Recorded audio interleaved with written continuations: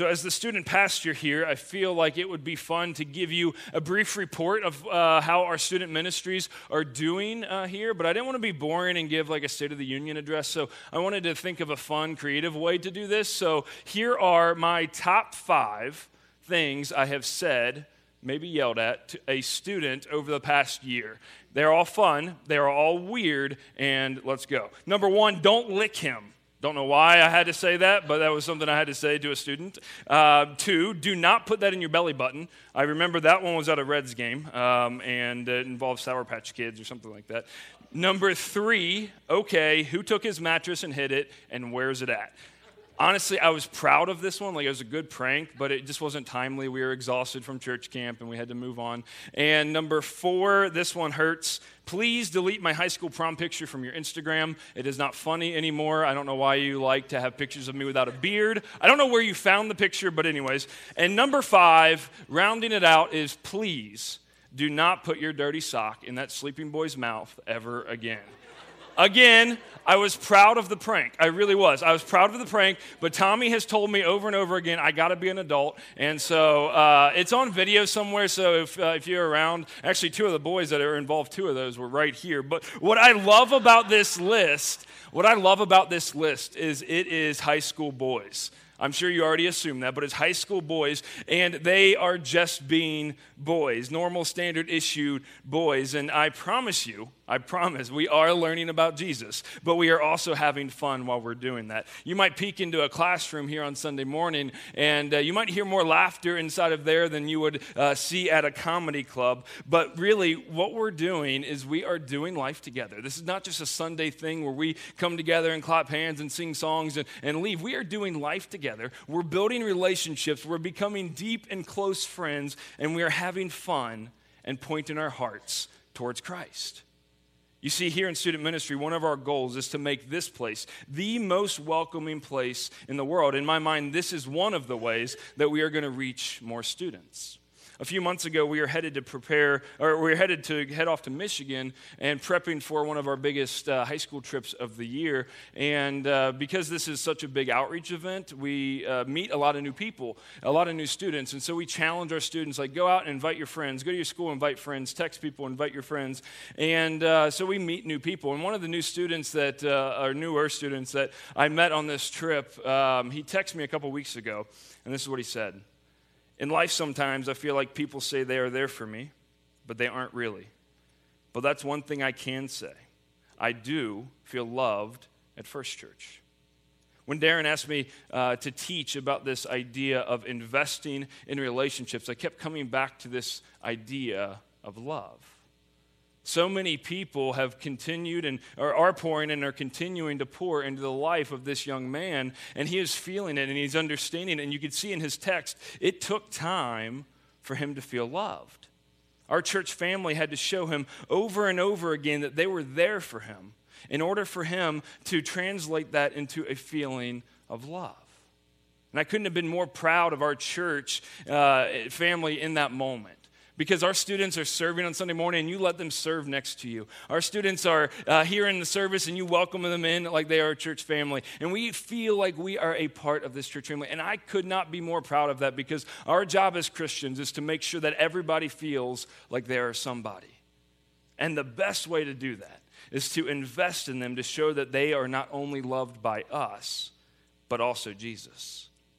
I think today in our culture, there are many roles that the church can fill, and there are many things that the church can fix, and the most important, in my opinion, is love. Jesus said it best when someone asked him, what is the greatest commandment? And he replied, love the Lord your God with all your heart and all your soul and all your mind.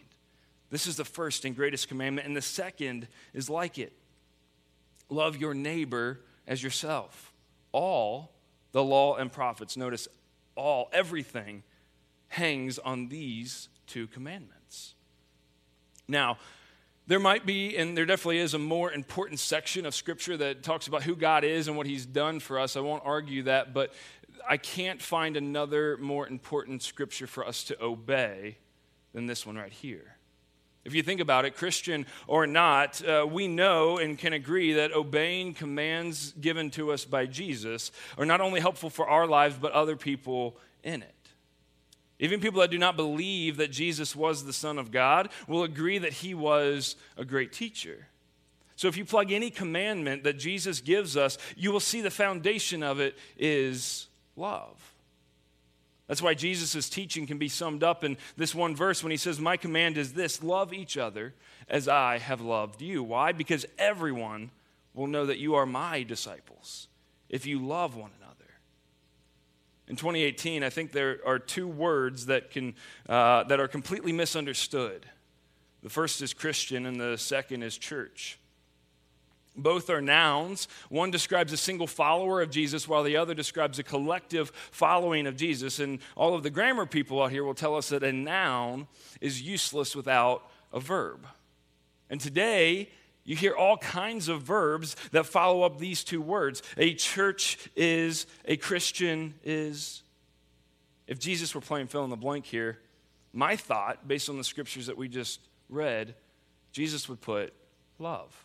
The church is love. But unfortunately, we've taken a wrong turn and people view the church as something other than love. And you hear it all the time. Just spend some time on social media. You'll see the church is selfish. The church is judgmental. The church is hateful. I think this is happening to churches across America because at some point we got too caught up in focusing on the noun church and Christian. I go to church, I'm a Christian. Sometimes it seems that we only want to focus on the title without doing the work. But if we look closely into Jesus' life, we'll see that he had nothing to do with titles. He didn't want to be a part of it because Jesus was about grace, Jesus was about love, and Jesus was about people. All of those things take time and energy and effort and investment. Just like any other noun in the dictionary, the nouns Christian and the noun church are useless without action, without a verb. And this work that we are being called to is an investment. It takes time. So what if we as a church stop focusing so much on our title and focus more on the actual work that needs to be done? I think that if we as a church, if we get this right, it will take us someplace farther and far more exciting than just a title alone. So this morning, I want to paint a picture of what this love looks like and what this looks like to invest in the people that are right in front of us so that way one day everybody will know that we are disciples and followers of Jesus Christ because of the investments that we made into their lives. If you have your Bibles with you, we'll start in Mark chapter 2, and we'll be looking at a story where Jesus was meeting one of his disciples for the very first time. And if you don't have a Bible with you, it'll be on the screen, so you can follow along there. But to set this up a bit, to give us some context clues and whatnot, here are some things that we need to know about what Jesus has done and what Jesus is doing at this part of the text. So Jesus was fairly early on in his ministry, and in the story we're looking at today, we pick up right after he had healed a paralyzed man. And because of that, he's blowing people's minds. Literally, they're amazed at what they're seeing because not every day do you see somebody healing a paralyzed person. And so these people are following him around, because of the amazing things that he's done. And I'm not talking following him on social media, but stage 5, following behind him. Every step he takes, they are ready to see the next thing that he's going to do. They're probably sitting on the edge of their seats I wonder what Jesus is going to do next because he's done some incredible things. Just before they healed the paralyzed man, they saw him catch a bunch of fish on a bad fishing day. He turned a bunch of water into wine, and he's just doing incredible things. He healed a man with leprosy, so they are literally ready to have their minds blown every second that Jesus interacts with people. So Mark 2, it says, "Then Jesus went out to the lakeshore again and taught the crowds that were coming to him. As he walked along, he saw Levi, son of Alphaeus, sitting at a tax collector's booth. 'Follow me and be my disciple,' Jesus said to him. So Levi got up and followed him. Later, Levi invited Jesus and his disciples to his home as dinner guests, along with many other tax collectors and other disreputable sinners. But when the teachers of religious law, who were Pharisees, saw him eating with tax collectors and other sinners, they asked this question: 'Why does he eat with such scum?' Now let's pause here for a moment just to kind of pull some things from that text. First, Levi, you may not be familiar with that name, but you might be familiar with the name Matthew. So Matthew was actually Levi's Greek name. So throughout the rest of the day, that's what we're going to refer to him by, is Matthew. And so we also read that Matthew was sitting at his tax collector's booth, meaning he was a tax collector. And so for a long time, like in Sunday school, we were always taught like a tax collector would just take more than they should. Like they're supposed to take $20, but they take $30 and they pocket the other $10. That's what we've kind of always read and heard, but that's not untrue, but it's not the full story of a tax collector. You see, they were collecting taxes for Rome, and at that time, Rome was ginormous. If you picture like England to India, I mean, that's how big of a landmass they have. And so the only way to govern a land that big in that time is to get a giant army. And in order to pay for that giant army, you need to collect a bunch of taxes. But the problem is Rome was not only giant, but they were known as just absolutely brutal people. Like they were murderers, rapists, thieves. Like if you name it, if it's bad, Rome probably did it. So Matthew, who Jesus would just accepted an invite to dinner from, is literally associated with people that are ruining their lives. He's associated with Rome. So this is why when people saw him eating with tax collectors and other sinners, they asked his disciples, why does he eat with such scum? Here's what Jesus replied to them. Healthy people don't need a doctor, sick do. I have come to call not those who are righteous, but those who are sinners. I love when Jesus teaches this way. I feel like his disciples were sitting at the table and they're like, "Ooh, Jesus just got him." And if they had like Twitter or like, I don't know, maybe they're just writing it down, like they're writing down exactly what he said. Like this is important stuff because Jesus is once again blowing the minds of the religious leaders. Why does he eat with such scum? This isn't just happening 2,000 years ago. This is happening right now. Doesn't this break your heart that people think this about other people? But not only that, people start to believe this about themselves. Our society does too good of a job of convincing people like drug addicts or homeless people or simply somebody on food stamps and low-income housing that they are unlovable and classified as scum. Now for Matthew, we don't get to read about what he was thinking when Jesus and this giant mob of people start walking towards him. But I'm willing to bet that he was asking the same thing that Darren talked about last week and the same thing that thousands of other Northern Kentuckians are asking us. Do you see me? An article in the New York Times titled Human Touch, How Social Isolation is Killing Us said, every day I see variations at both the beginning and end of life. A young man abandoned by friends as he struggles with opioid addictions. An older woman getting by on tea and toast, living in filth, no longer able to clean her cluttered apartment. In these moments, it seems the only thing worse than suffering a serious illness is suffering it alone. That's Matthew. He's suffering from isolation in his community because of his job.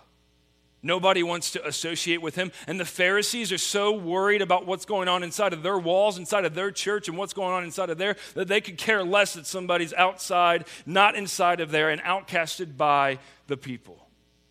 And Jesus is telling them, you have it all wrong. 2 times when Jesus says, follow me, and yes, I will have dinner with you, he is saying to Matthew, I see you. Now, I'm willing to bet that at some point, all of us in this room can relate to Matthew and this question. Do you see me? What does that mean? It means that all of us are hurting because life is hard. And because of that, it's safe to say, if you are human, you are hurting. But look, Matthew, he began a process of healing the moment he decided to follow Jesus. Can we again say the same for us? If you are human, you are hurting. If you are here, you are healing. Every single one of us at some point in our lives have been deeply hurt by something or someone. But every single one of us that are here today, whether we are followers of Christ yet or not, or even if we even understand this yet or not, are healing in some way. We began a process of healing. Now here is why this is so important to understand. All of us can think of at least 5 people that are not here today. Hopefully you wrote them down on your My 5 card that we've been praying over during this 28 days of prayer. Think about them for a moment. What does that mean for them? It means they are not hurting and healing, they are just hurting. Because they are not part of a loving community like this that God promises to do his work through. They are like Matthew and millions of others, outcasted by this world, saying, I am struggling, and asking, do you see me? They are looking for something or somebody to help them.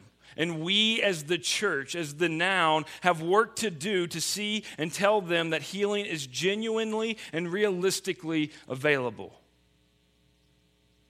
In March of 2017, I sat right over in this section during my ordination service, and this was a special day for me for so many reasons, but one that I will carry forever is my buddy and now co-worker, Brian. He shared with me a bit of advice as I started out in ministry. He shared 3 parts with me, but I want to share today with you his second part of advice, because I think it's so relevant to this idea of investing in other people and what this practically looks like. After loving God, loving people is the most important thing in ministry and life. This truth is something that I wish I would have learned earlier in ministry. It would have saved me some heartache in my first ministry. Leadership is key in ministry, but you have to balance loving people and taking people somewhere. Love people more than your ideas, your visions, your programs. Our church is full of incredible people that I love dearly. You will have the opportunity to serve and love people. There will be times when you want to watch a ball game and a student needs to talk. Talk to them. There will be times when you need to finish preparing for an event and a crisis comes up with a family. Be with that family. There are times that you will be preparing for a message and a parent drops by to talk. Talk to them. You'll also care for people in times of crisis. You'll stand at their hospital bedside when they are sick, and finally at their graves. In these times, people invite us to be a part of some of the most intimate and challenging parts of their lives. This is ministry. And this isn't just ministry for vocational pastors, or this is ministry for anybody that puts on the title of Christian. We experience a love that we cannot articulate, and we can't be accused of hiding it or hoarding it. We have to share it with the world. Oftentimes, it only requires you to be present. Do you see me? Maybe you'll hear that exact thing sometime this week from somebody. Honestly, you probably won't hear it verbally, because most people have said it so often and been passed by so often that they just don't say it anymore. You might see it in their eyes, though. You might see it in their posture. You might see it in the way that they are talking. You might see it in the words that they are saying to other people. You might not hear this exact statement, but if you get an inclination that it is being asked, let me challenge you to respond with, how can I help you? But not only ask it, do it. Meet a need of somebody. If they need to talk, lend an ear. If they need to pray, pray with them. If they need a hug, give them a hug. Meet a need with your presence, no strings attached. This isn't an opportunity for you to slip a church in the park invite in their purse when they're not looking, or post your good deed on Facebook. Jesus explains the why way better than I can when he says, you are a light of the world. A town built on a hill cannot be hidden. Neither do people light a lamp and put it under a bowl. Instead, they put it on its stand, and it gives light to everyone in the house. In the same way, let your light shine before others, that they may see your good deeds and glorify your Father in heaven. This is my challenge, because when you truly invest in someone, something will stir in their hearts and lives are transformed and love is formed. Let them see your good works, that they may be intrigued by them, and they might draw themselves in, and then they will ask questions. Questions like, what's different about you? What makes you tick? Why do you care about me? I can't believe you are so involved. I can't believe you gave something to me with no strings attached. I can't believe you are involved in my life and that you are loving me and that you're not judging me and you seem to care so much more than anybody else. Why? And that's when you tell them so that one day they may understand. Jesus literally did 3 things to place Matthew on this process of healing. He noticed him, he talked to him, and he had dinner with him. Sometimes we discredit ourselves when we think about sharing the gospel with others. We think that we need to get them here and let the church and the pastors do all of this work. But let me tell you, ministry is not a microphone. When I worked in retail, I had more interactions with non-Christians in one day than I do in a week working here in the church. So let God use you. You are a light in this world, and your presence is far greater than any spotlight or platform. I was telling you earlier about a bunch of students that we took to Michigan for this trip, and it was a lot of fun and a lot of great things happened. But I want to share a moment with you that will stick with me for a long time about how one of my students invested in prayer. We were on the last couple of days of preparation for this trip, and we had a couple of spots that opened up, and so I went into the high school room and I let them know, hey, we have some spots that are open, and I want you guys to, again, work hard to invite the person that does not yet know Jesus, the person that is not in a healthy community of believers. And so one of my students came up to me afterwards and said, I have this list. It's tattered. I wish I had it to show you, and it has a bunch of names on it. And she's been praying over these people for a long time. And she said, I sent a text to this student. A few minutes later, I get an email, and it says that he had signed up. I was so proud in that moment of my student for doing that and working hard in that way. And so the trip happens, and we get there, and it runs from Monday till Saturday. So Friday was the last day of the trip. And basically what it is you have a lot of free time during the day and small group time, but you go into this big arena for a session. It's basically a church service with worship time and teaching. And so I get a text message from the student that sent the invite. And she said, can we meet real quick because I feel like my friend isn't connecting. He's not experiencing what I hope that he would experience on this trip, and he's not connecting with the messages that are being taught. And I said, sure. So we got our small group leader, and we all 3 sat together, and we talked about this. But she decided our solution was to just continue to do what she's been doing, praying. So she decided in that moment that we just were going to pray together. Pray for him and praying that specifically God would be able to communicate with him in a way that he's never heard before. That he would be able to resonate and connect with the message that was being shared and the teaching and the worship in that time. And so we prayed. It was powerful. It was one of the most powerful prayers that I've experienced. And so Friday evening comes along, and we get everybody into the session. And I keep looking over my shoulder, and I knew where they were sitting because I wanted to see if I could tell if he was connecting from during the time we were there. And so I kept peeking over, and I couldn't tell. I wasn't sure. He was focusing. He wasn't on his phone. And so last moment of the trip, they do this thing called an invitation. It's very similar to what we do here after a service where they offer a time for people to come down front and make a claim or a proclamation that they are followers of Christ. Or this year it was the idea that they're stepping out of the darkness and into the light. They had these giant spotlights on the front of the stage, and you can go down and you can stand underneath it, and the light would come on, signifying that you are out of the darkness and into the light. And so the last opportunity for this, I feel a tap on my shoulder, and I turn around and I see their small group leader, and she's pointing down, and this is what I see. he and his group of students went down to stand under this light, and I will tell you, I've never ran down a bunch of stairs any faster in my life. I think if the Reds won the World Series, I would be slower than what I was in that moment. I was just so full of joy to know and to see that this long process, from a list that a student had made years ago and prayers that she had prayed daily, to this. The next picture, you'll see that I'm pointing back at our church family. We're sitting right behind them. And I'm telling him in this moment, this is your church family. These people invest in you. These people love on you. These people care for you. And these people prayed exactly for this moment just hours before.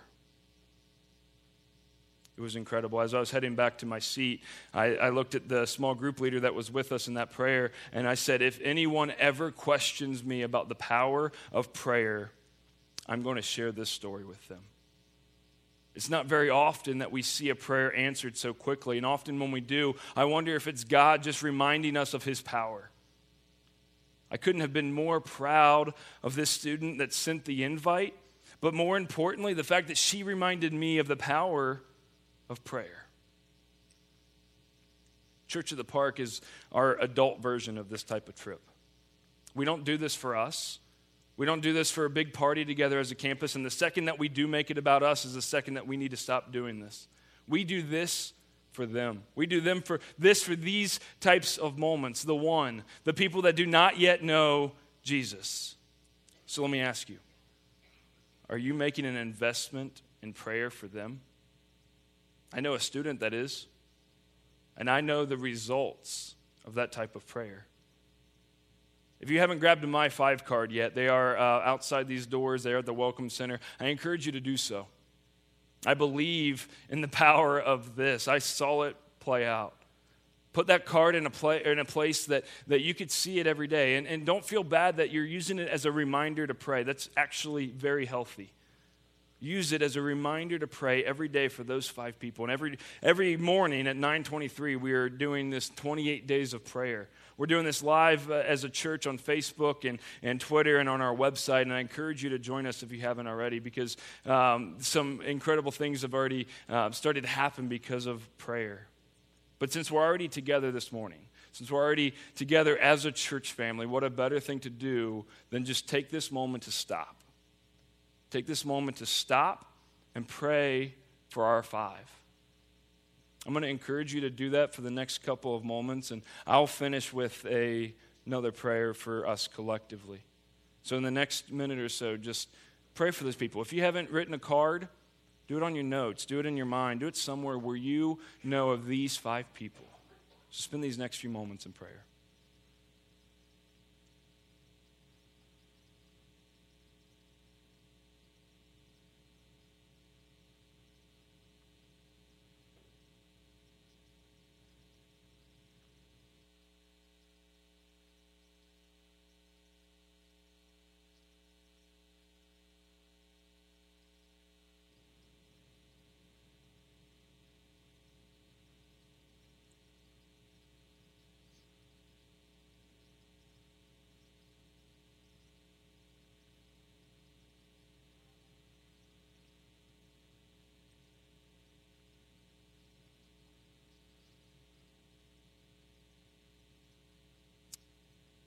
Father God, we're so thankful that you give us this incredible ability to connect with you, the creator of the universe. Help us use it to its full advantage. Help us to remember to constantly be in prayer. We know the power of it. We've experienced the power of prayer. I pray that all of these people, all of these names that are just leaving our minds right now and headed up to you, that they are able to, at one point in their lives, know and experience the same love that we feel as a church family. We love these people. We care for these people. We're investing in these people. Help us understand how to move them into a process of healing so that way they could be surrounded by a community of believers like this.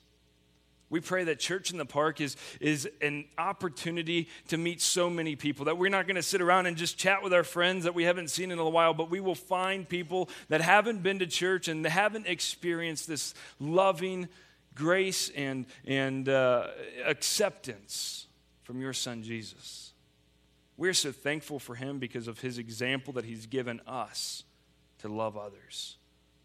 Help us do this well as we invest in the one.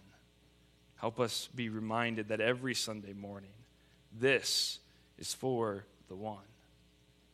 We pray this in your Son's holy name. Amen. One of the things I love about student ministry here is there are certain moments that remind me of when I was just a little boy sitting in a First Church pew when I was younger. See, I grew up here at First Church, and I have some incredible memories. I grew up with a single mom, and she raised my sister and I hesitate to say by herself. Not only did my family play a huge role in stepping in, the church did also. It was like a second home. I remember countless times when L.D. Campbell, the senior pastor at the time, was at birthday parties, at ball games. I have countless memories of riding in the back seat of this church couple named Dewey and Linda Salone. I can't remember where we were headed, but I can vividly remember that car, and I remember Dewey in the front seat driving. This one memory that I always go back to is around Christmas time. We were all headed to church, and I don't remember why, but I stepped into this room, and I see Mr. Guy, and I see a bunch of people that I don't know, and I see a bunch of presents. And I was so bummed because I wanted to be the Santa Claus. Like, I wanted to wear the hat and hand out all the gifts to all the people, and because I thought all the presents were for everybody in the room. They weren't. They were for my family.